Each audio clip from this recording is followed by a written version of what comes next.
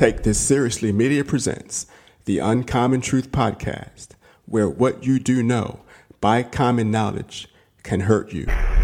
We live in a world where a serious, intentional intellect leading the masses astray counts on you to follow along. Get the tools to equip yourself with the uncommon truth you need to not be taken by this intellect. Are you ready to take this seriously?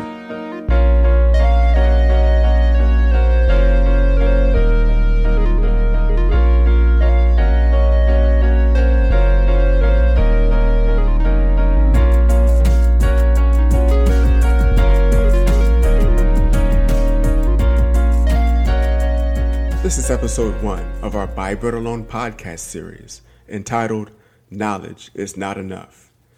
The phrase knowledge is power is widely accepted in today's culture as generally true. But is knowledge in and of itself power? Not necessarily. Let's get into it and find the truth. This podcast was sponsored by Tyvee B Creations. Tyvette Brown is the creator of a wide array of exquisite handmade jewelry pieces. Please be sure to visit her website and check out the button bar at tyveeb.com. This content is rated serious.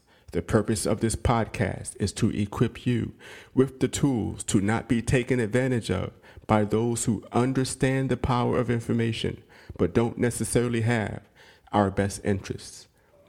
Please be sure to visit our website, takethisseriouslymedia.com, for free resources to further equip you with the uncommon truth you need. The uncommon truth.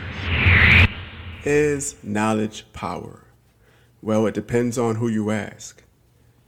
Whether the person you're asking understands the power of knowledge or not will ultimately be the determination factor.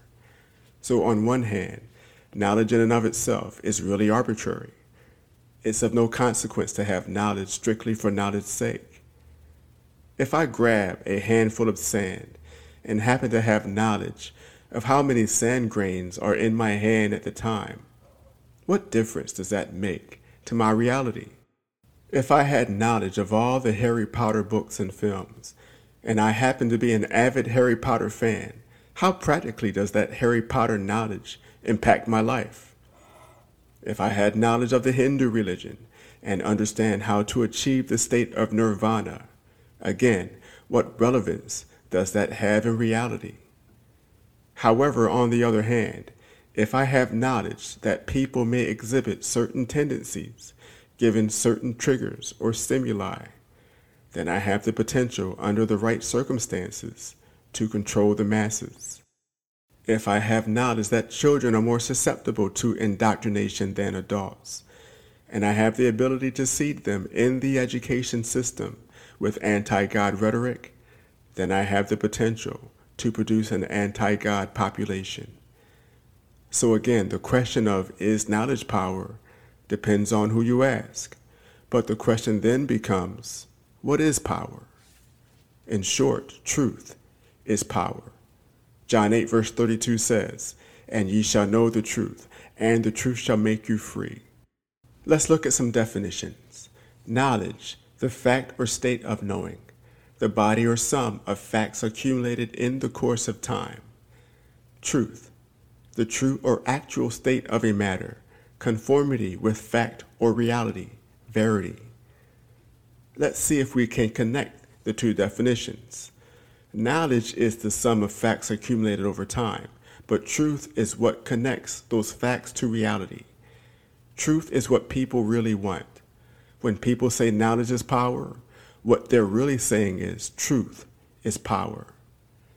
So just to reiterate, knowledge in and of itself is really arbitrary, but truth substantiates that knowledge or gives it substance or meaning. As the body is dead without the spirit, so is knowledge dead without truth. The uncommon truth. So how do we know truth when we see it? What is the process of obtaining truth as opposed to being swindled by a lie? Well, the answer is truth has a built-in mechanism of verification. Basically, when you encounter truth and you live your life, truth naturally confirms itself. but it's the lie that has to be maintained, kept up, looked after, and managed.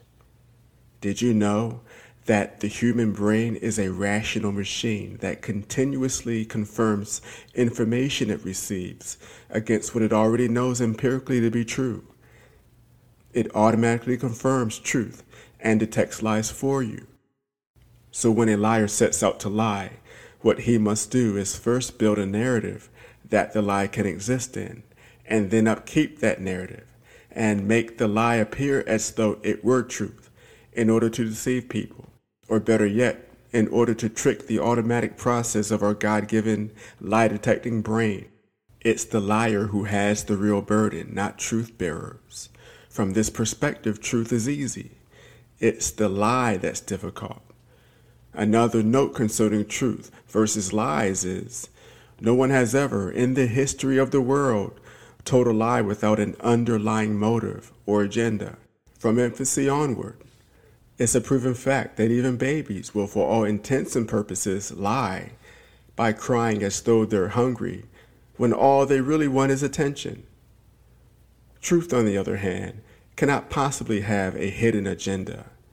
It is just our natural state of being. One final note is, it is literally impossible to tell a lie without conscious knowledge of the truth. There is always calculation. There is always premeditation with a lie. This is the principle behind how polygraph machines or lie detectors work. These machines can detect differences in brain activity when a person is telling the truth versus when they are telling a lie, because there's more brain activity going on with the person calculating than when they are just recalling from memory. So again, just to reiterate, truth is easy. It's the lie that's difficult. The uncommon truth. So what about the biblical case for truth in comparison to the biblical case for knowledge? Let's look at a few characteristics of truth we find in the Bible. Number 1, truth is the person of Jesus Christ, or by his Hebrew given name, the person of Yeshua HaMashiach. John 14 verse 6 says, Jesus saith unto him, I am the way, the truth, and the life. No man cometh unto the Father but by me. Number 2, truth is the spoken word of God. Matthew 12:34b says, For out of the abundance of the heart the mouth speaketh. And the idea here is, out of the abundance of God's heart, he spoke, and he spoke the word of truth. Number 3, truth is the power to bring about change. John 8 verse 32 says, And ye shall know the truth, and the truth shall make you free. By contrast, let's look at characteristics we find in the Bible for knowledge. Number 1, knowledge is associated with death. Genesis 2 verse 17 says, But of the tree of the knowledge of good and evil thou shalt not eat of it, for in the day that thou eatest thereof thou shalt surely die. Number 2, knowledge is associated with the law. Hosea 4 verse 6 says, My people are destroyed for lack of knowledge. Because thou hast rejected knowledge, I will also reject thee, that thou shalt be no priest to me. Seeing thou hast forgotten the law of thy God, I will also forget thy children. Number 3, knowledge is a schoolmaster to show us where we sin. Galatians 3 verse 24 says, Wherefore the law was our schoolmaster to bring us unto Christ, that we might be justified by faith. James 4 verse 17 says, Therefore to him that knoweth to do good, and doeth it not, to him it is sin. And 4, knowledge in and of itself is powerless to bring about change. Romans 8 verse 3 says, For what the law could not do, in that it was weak through the flesh, God sending his own Son in the likeness of sinful flesh, and for sin, condemned sin in the flesh. So according to the biblical case for knowledge, the only possible benefit you should expect of solely having knowledge of the law is death. In other words, the best that knowledge of the law can do for you is show you where you screwed up, and then exact upon you the wages thereof, which is death. You don't get a pat on the back for keeping the law. You don't get an attaboy for keeping the law. No one, I repeat, no one, besides those who are 100% inextricably perfect, can possibly be justified as righteous by keeping the law? The word law relates to the word rule. The word rule relates to the word ruler, as in a measuring tool based on a standard system of measuring units. You know, I'm a big fan of the television series Law and Order. And there's an episode where the detectives are out interviewing suspects. And one suspect happened to be a stockbroker. So in the interview, the stockbroker said the following line: "There are two types of people in the world, standard and poor." And this, of course, was a clever hint to the Standard & Poor's financial institution, as in S&P 500. But this is exactly how to see keeping the law. Either you're standard, as in keeping the standard, or you're poor, as in falling below the standard. Based on the law, either you're 100% perfect, or you're 100% imperfect. The uncommon truth.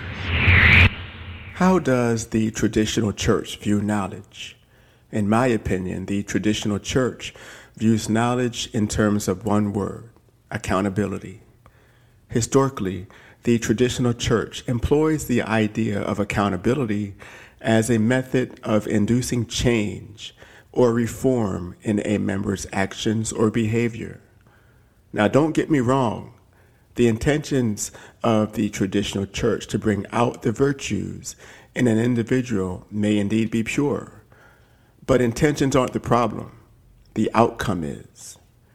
People don't seem to realize that a side effect of insisting accountability upon someone causes that someone to, by definition, become self-righteous through their performance. Not only that, but it also causes them to ignore the very thing that is actually designed to be the power to produce change in an individual, which is simply truth. Accountability in this sense is like a ladder to nowhere. You may work your way up the ladder of success in terms of keeping all the rules, but since your righteousness ultimately is as filthy rags, eventually that ladder is going to lead to nowhere.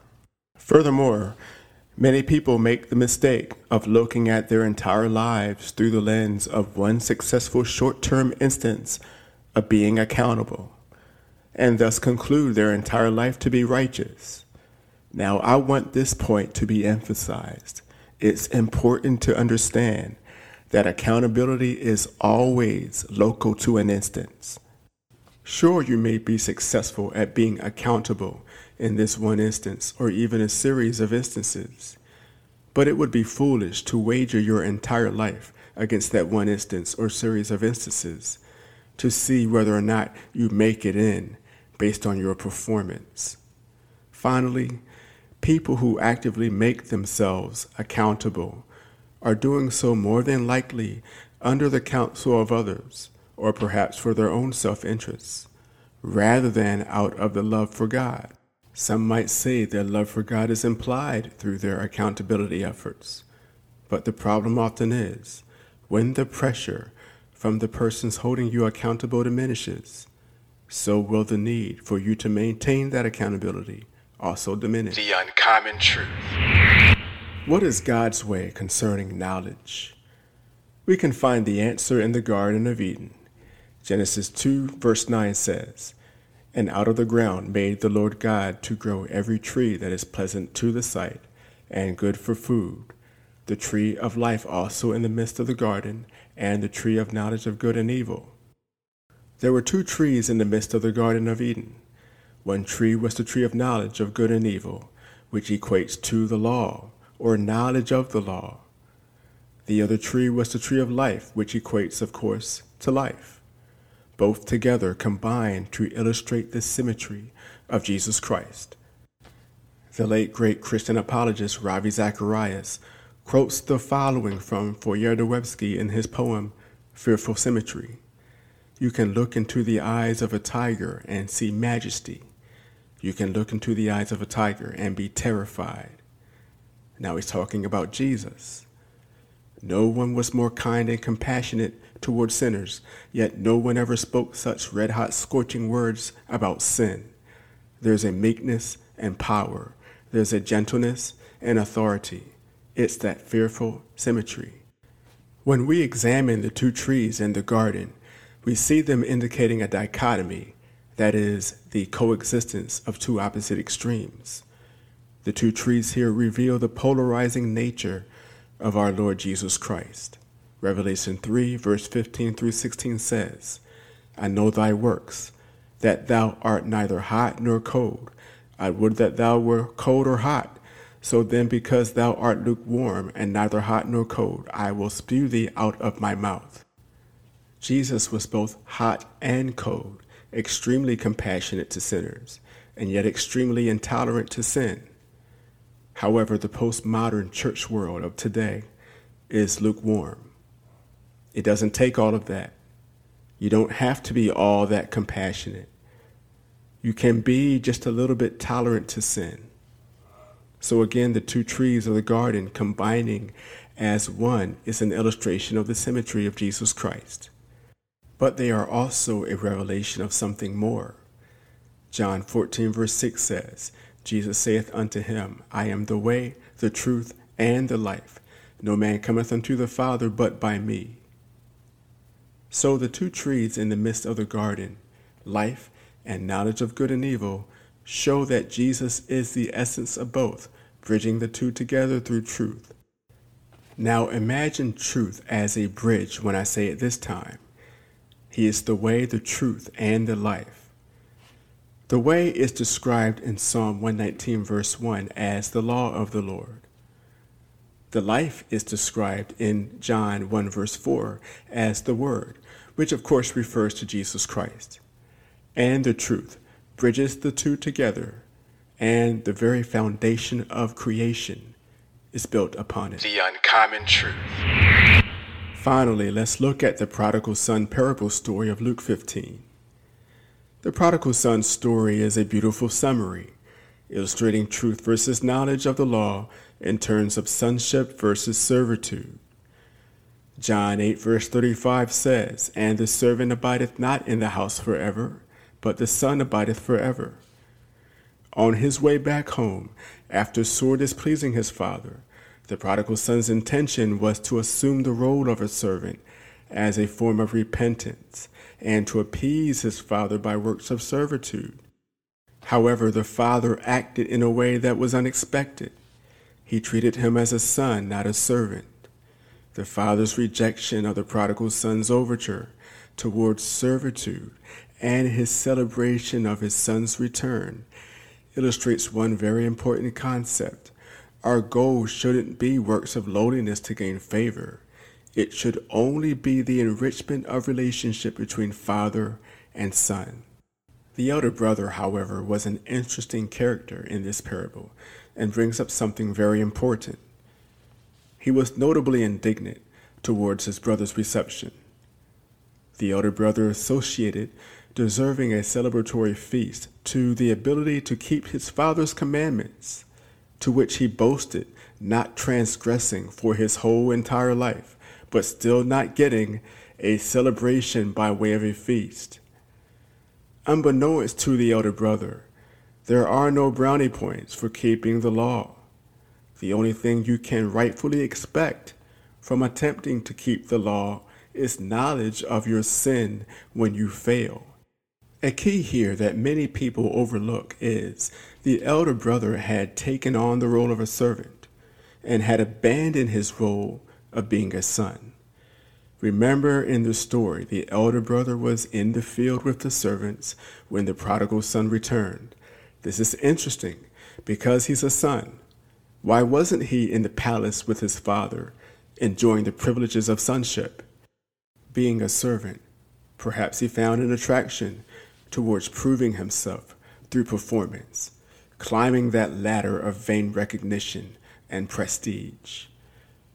But the climax of this entire parable is the father's regal response to a disrespectful, obnoxious elder son's accusation. The father entreated his elder son instead of scolding him. He gave him the dignity he deserved as a son, not the degradation he earned through being a servant. If you're a pastor and you've ever felt the need to resort to tactics centered around rewarding performance in religious servitude and punishing unfavorable behavior in your members through open disparagement, ask yourself why. A final note is that the Father guaranteed his elder son that all he had already belonged to him through inheritance. So again, servitude versus sonship. Whereas a servant understandably attempts to gain something from the Father through performance, sons already have what belongs to their Father through inheritance. Keeping the commandments to a son is a matter of love, not performance. And knowledge of the law should be seen through the lens of love, not through the lens of performance. The Uncommon Truth. Thank you for listening to the Uncommon Truth podcast from our friends at Take This Seriously Media. Please be sure to visit our website, takethisseriouslymedia.com, for free resources to expand your Uncommon Truth toolkit.